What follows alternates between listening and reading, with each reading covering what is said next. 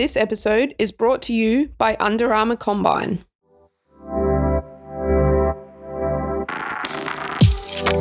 Welcome to The Wrap, a weekly podcast covering women's sports news. Bez, what have we got around the grounds this week? The Giants win the first ever Sydney Derby. Go the Giants. Iga Swiatek claims her first US Open title, and Sue Bird says an emotional farewell to basketball. For our key story, we'll discuss Steph Gilmore's journey to goatness. Goat on a surfboard, please. Darcy, Please. We're looking at you. Thank you. In a rash vest. That's good. That's hard to do. Maybe even a swimming cap. I don't think they wear top. swimming caps in the surf. But a goat might. A goat might. Sometimes they wear helmets when they surf in the big waves of consequence. It's a hard word. It's a hard word. My name is Chloe Dalton. I'm an Olympic gold medalist in rugby sevens and I play AFLW for the GWS Giants. Every week on the show, I'm joined by my co-host Bez, who is head of research and all things operations at the Female Athlete Project. We're recording. It's a little bit different this week. We're doing a Sunday night recording with red wine in our mugs. Giving away secrets. Oh, I'm not mad about it. Trade secrets. It's a lot different. I haven't bought any baked goods, but I bought graped goods. Wow. Oh, no. It's going to be a long night. Oh, that's good. It was actually pretty good on demand. Thanks. Yeah, it was quite good. This podcast drops every Tuesday morning at 6 a.m. and also comes in email newsletter format. We've got an amazing team behind the scenes that pull it all together. So make sure you hit subscribe via the link in our show notes. Subscribe to the podcast. Give us a review. Let us know what you think. Let's take a look around the grounds. In tennis, on Sunday morning, Poland's Iga Swiatek claimed her first US Open title, beating Tunisia's Ons Jabeur in straight sets, 6-2, 7-6.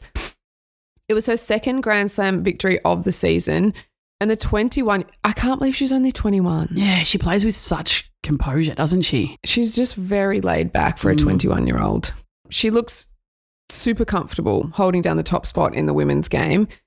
The performance was in front of a huge and very loud New York crowd. There was a lot of emotions in that New York crowd across the tournament with Serena, Nick Kyrgios. There was a lot going on. I don't want to be that person that says, oh, you've been there. But I have. Did you almost fall down? It was so steep. It was very steep, but it is a different tennis environment, New York. Not as many rules and regulations, it seems. Someone was getting a haircut in the crowd. Oh, my goodness. And they wander around midpoint because, you know, their honeydew melon cocktail's finished and they need to go get a new one. I don't even know where I'm up to, but she was very, our mate Swiatek was very composed in front of the pretty crazy crowd, and she displayed qualities well beyond her years. She was powerful in the first set, but Jabeur stepped up her game in the second and took it all the way to a tiebreak. The world number one Swiatek held her nerve to win her third major, adding to her two French Opens that were won in 2022 and 2020. After the match, she highlighted the atmosphere. She said, "This tournament was really challenging because it's New York. It's so loud. It's so crazy." So good. I don't know what my accent was just then. It was weird. Definitely not Polish. No, or American. Prior to the tournament, Swiatek was critical of the different size of tennis ball used. We chatted about this a couple of weeks ago on The Wrap. It does seem like she managed to get used to the lighter balls. I think, what are they, 2 to 3 grams lighter? Yeah. Which, for someone doing thousands of repetitions of something, makes a difference, right? Huge difference. Imagine if you kicked a footy for a whole year and then for one game you play with a different size footy. Silly. It doesn't make sense to me. Her heavy topspin forehand allowed her to take charge from the baseline in the final, and she really controlled the tempo and the trajectory of the points.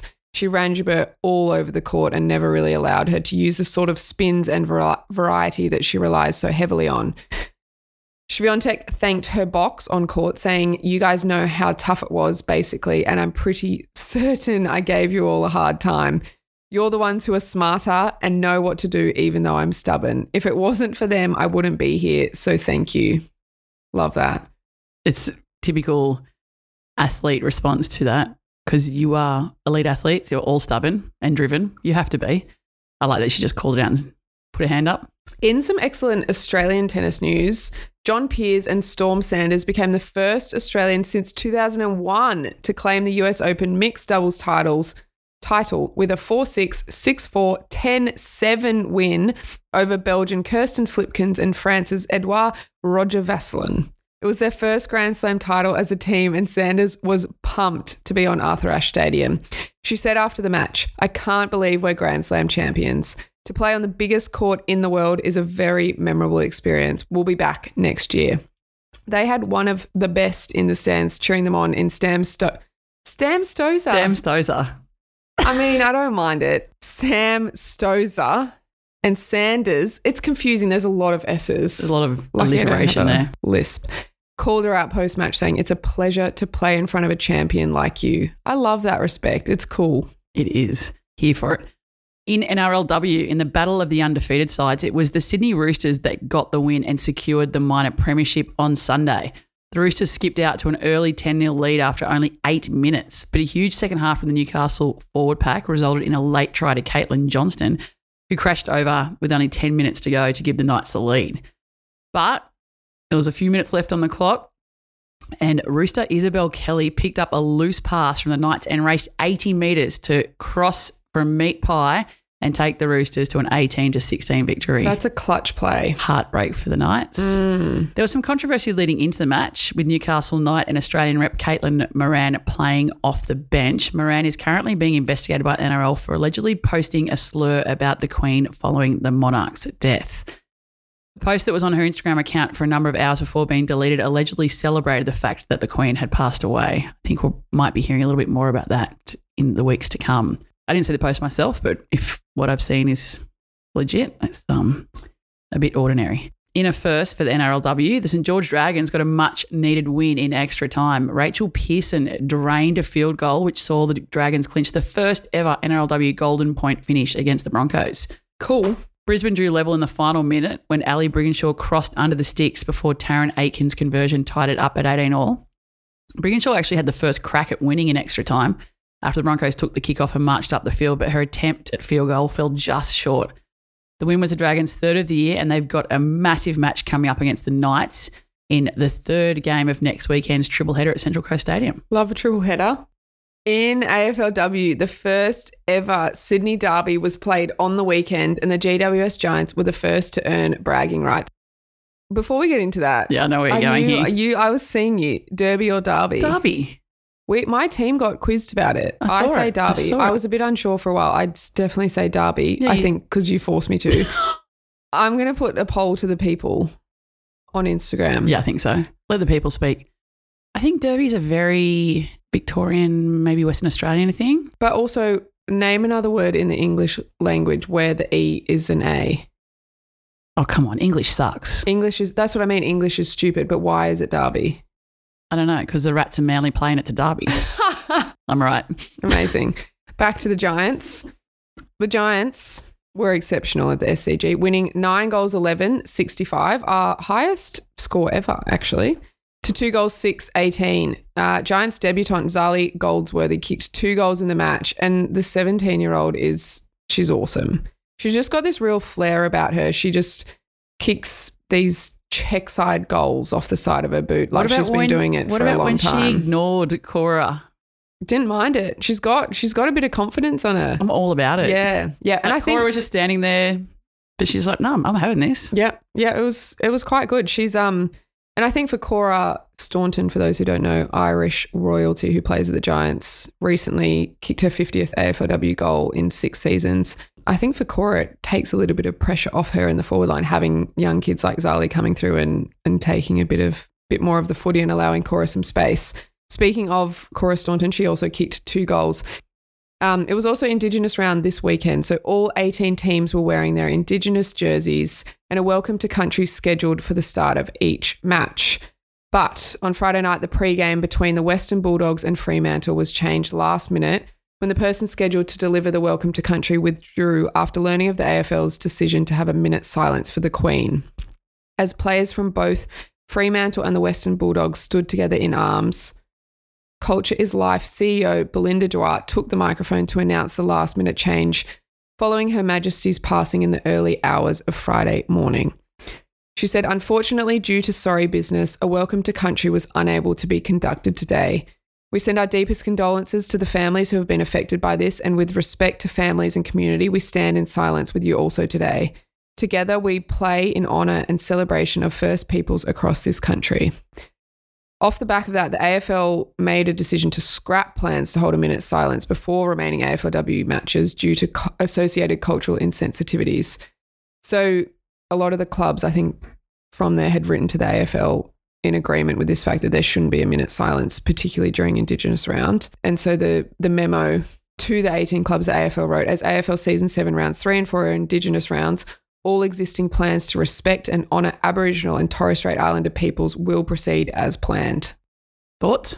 I think a really good outcome, and I think really good the fact that the clubs all kind of approached the AFL and said, for Indigenous round, we don't think it's appropriate to be doing this. Absolutely agree.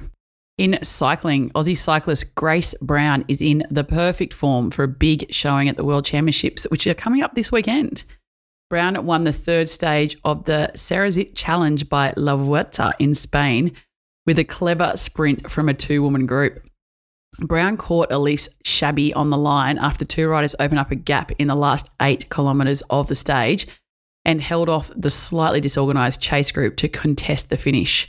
It's perfect timing for Brown, who will be looking to deliver Australia a world title in the opening event of the UCI World Road Championships in Wollongong next week. The Women's Elite Time Trial event will be held on Sunday, September 18, and launches the 2-week World Champs. In an historic first, the women's and men's races will be exactly the same length and use the same 34.2 kilometre city circuit course. We love that. Organisers of the Wollongong World Championships sought and received approval from the UCI to equalise the men's and women's time trial, which can sometimes differ in length by up to 20 kilometres. Particularly for cycling, that doesn't make any sense to me at all. I totally agree. I love that perplexed look on your face. Happens often. Happens often.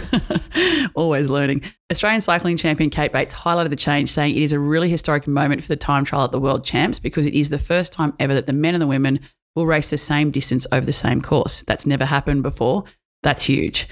The second element to that is the women are actually going first. And so it's the women's elite time trial that opens the whole championships. I think that's really symbolic. It is a huge sign of respect for the athletes and for showing that they are supporting gender equity. Beyond being a home crowd advantage, it is a real moment in history for all of the athletes involved, but also for the Australians who get to be a part of that very symbolic change in programming. We love that. Go Grace Brown. In rugby, the World Cup Sevens is being played in South Africa, and at the time of recording, the Aussies are about to come up against the US in the semi-final. So we're Sunday night right now. Sunday night semi-final, and then is the final Monday, early hours of Monday morning. Yeah, I think so. The semi's at 9:05 p.m. and then I think the final's 3 a.m. ish. Anyway, when you're listening to this podcast, it already will have happened. So fingers crossed for the Aussies. If they can knock the US off in the semi, they'll come up against either the Kiwis or France in the final. They had a really solid quarterfinal win over England, 35-5, with Faith Nathan scoring a hat trick. Earlier in the tournament, they provided one of the most wholesome moments of the year, I would say. They donated their second playing kit to the team from Madagascar. Before their match against the side, they found out their rivals had turned up to the tournament with just one kit for both training and competition, having self-funded their participation in the comp. So the Aussie girls shared a moment in the change rooms with Madagascar when they handed over their green jersey, which features their Indigenous design, to Madagascar to use as training gear. It was really, really cool. Yeah, all the feels watching that. Yeah. Awesome from the girls. I loved that. Also, self-funding, like... The Aussie girls did not show the same kind of compassion on the field. They put them to the sword 48-0. Jet Faith Nathan became the first player to score 5 tries for Australia in a Rugby World Cup Sevens game during the match. 5 tries. Epic. She's got some wheels, Faith, doesn't she? Quick. This episode is brought to you by Under Armour Combine. UA Combine is a new training competition open to all athletes wanting to test their limits. The first event is held in Sydney on Saturday, the 17th of September. Register now and get your free competitor kit by visiting uacombineau.com. In soccer, in front of a solid crowd of 26,997, look, we'll call it 27,000, the Matildas again produced what can only be described as an inconsistent performance. They absolutely dominated Canada in the first half of Tuesday night's rematch with one of the best 45 minutes of football under coach Tony Gustafsson. The Aussies were exceptional early and they were rewarded with a goal in just the 3rd minute. Sam Kerr's diagonal run into the box was met with a deft pass from Courtney Vine, and the Chelsea superstar managed to squirt a low cross straight into the path of Mary Fowler for an easy finish from the centre of the box. Caitlin Ford was also excellent and had a penalty shout waved away in the 37th minute that I was shouting for too, just quietly. And the Matildas really should have gone into halftime more than 1-0 up. The second half was a completely different kettle of bananas. Canada were all over us. They scored in the 48th and the 62nd minutes with Manchester United's winger Adriana Leon bearing both opportunities.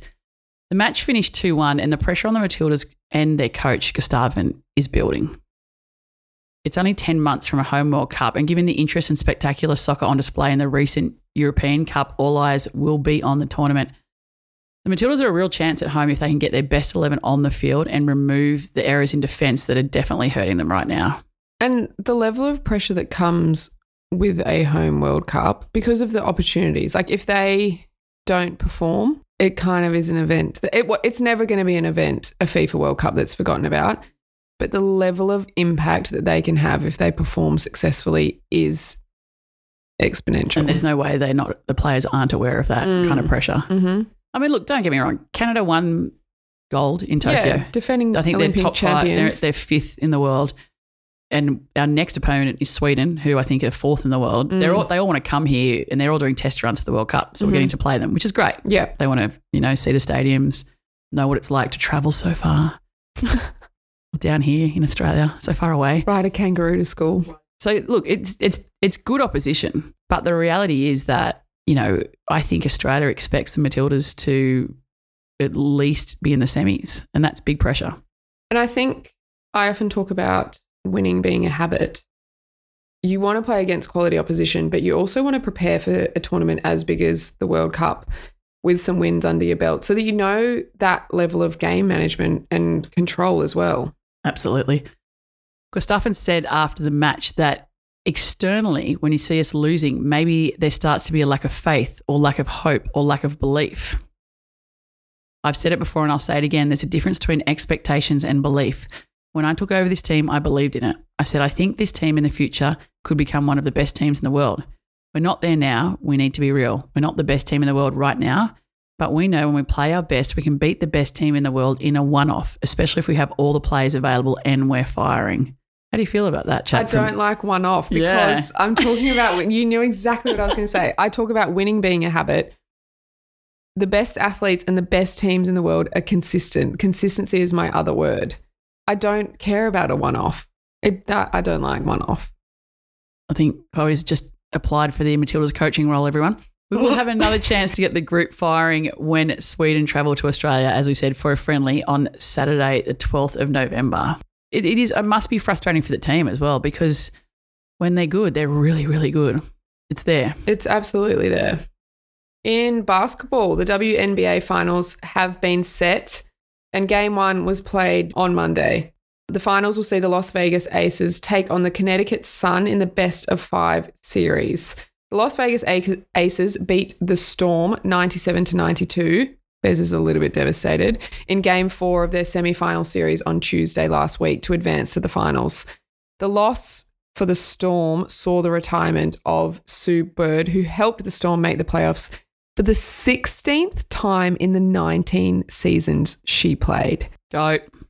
When we talk about consistency, 16 from 19 finals appearances is out of control. I think you spell consistency S-U-E. Mm-hmm. She's amazing, isn't she? Mm-hmm. She's 41, one of Lauren Jackson's best mates. Hey, we haven't talked about this. The Lauren Jackson podcast episode is dropping this week. Can't wait. I cannot believe the fact that I grew up playing basketball. I wanted to be Lauren Jackson. I wanted to follow in her footsteps and go to 4 Olympics. I haven't listened to it yet because you did it only recently, but I just, on a scale of 1 to ridiculous, how much did you fangirl?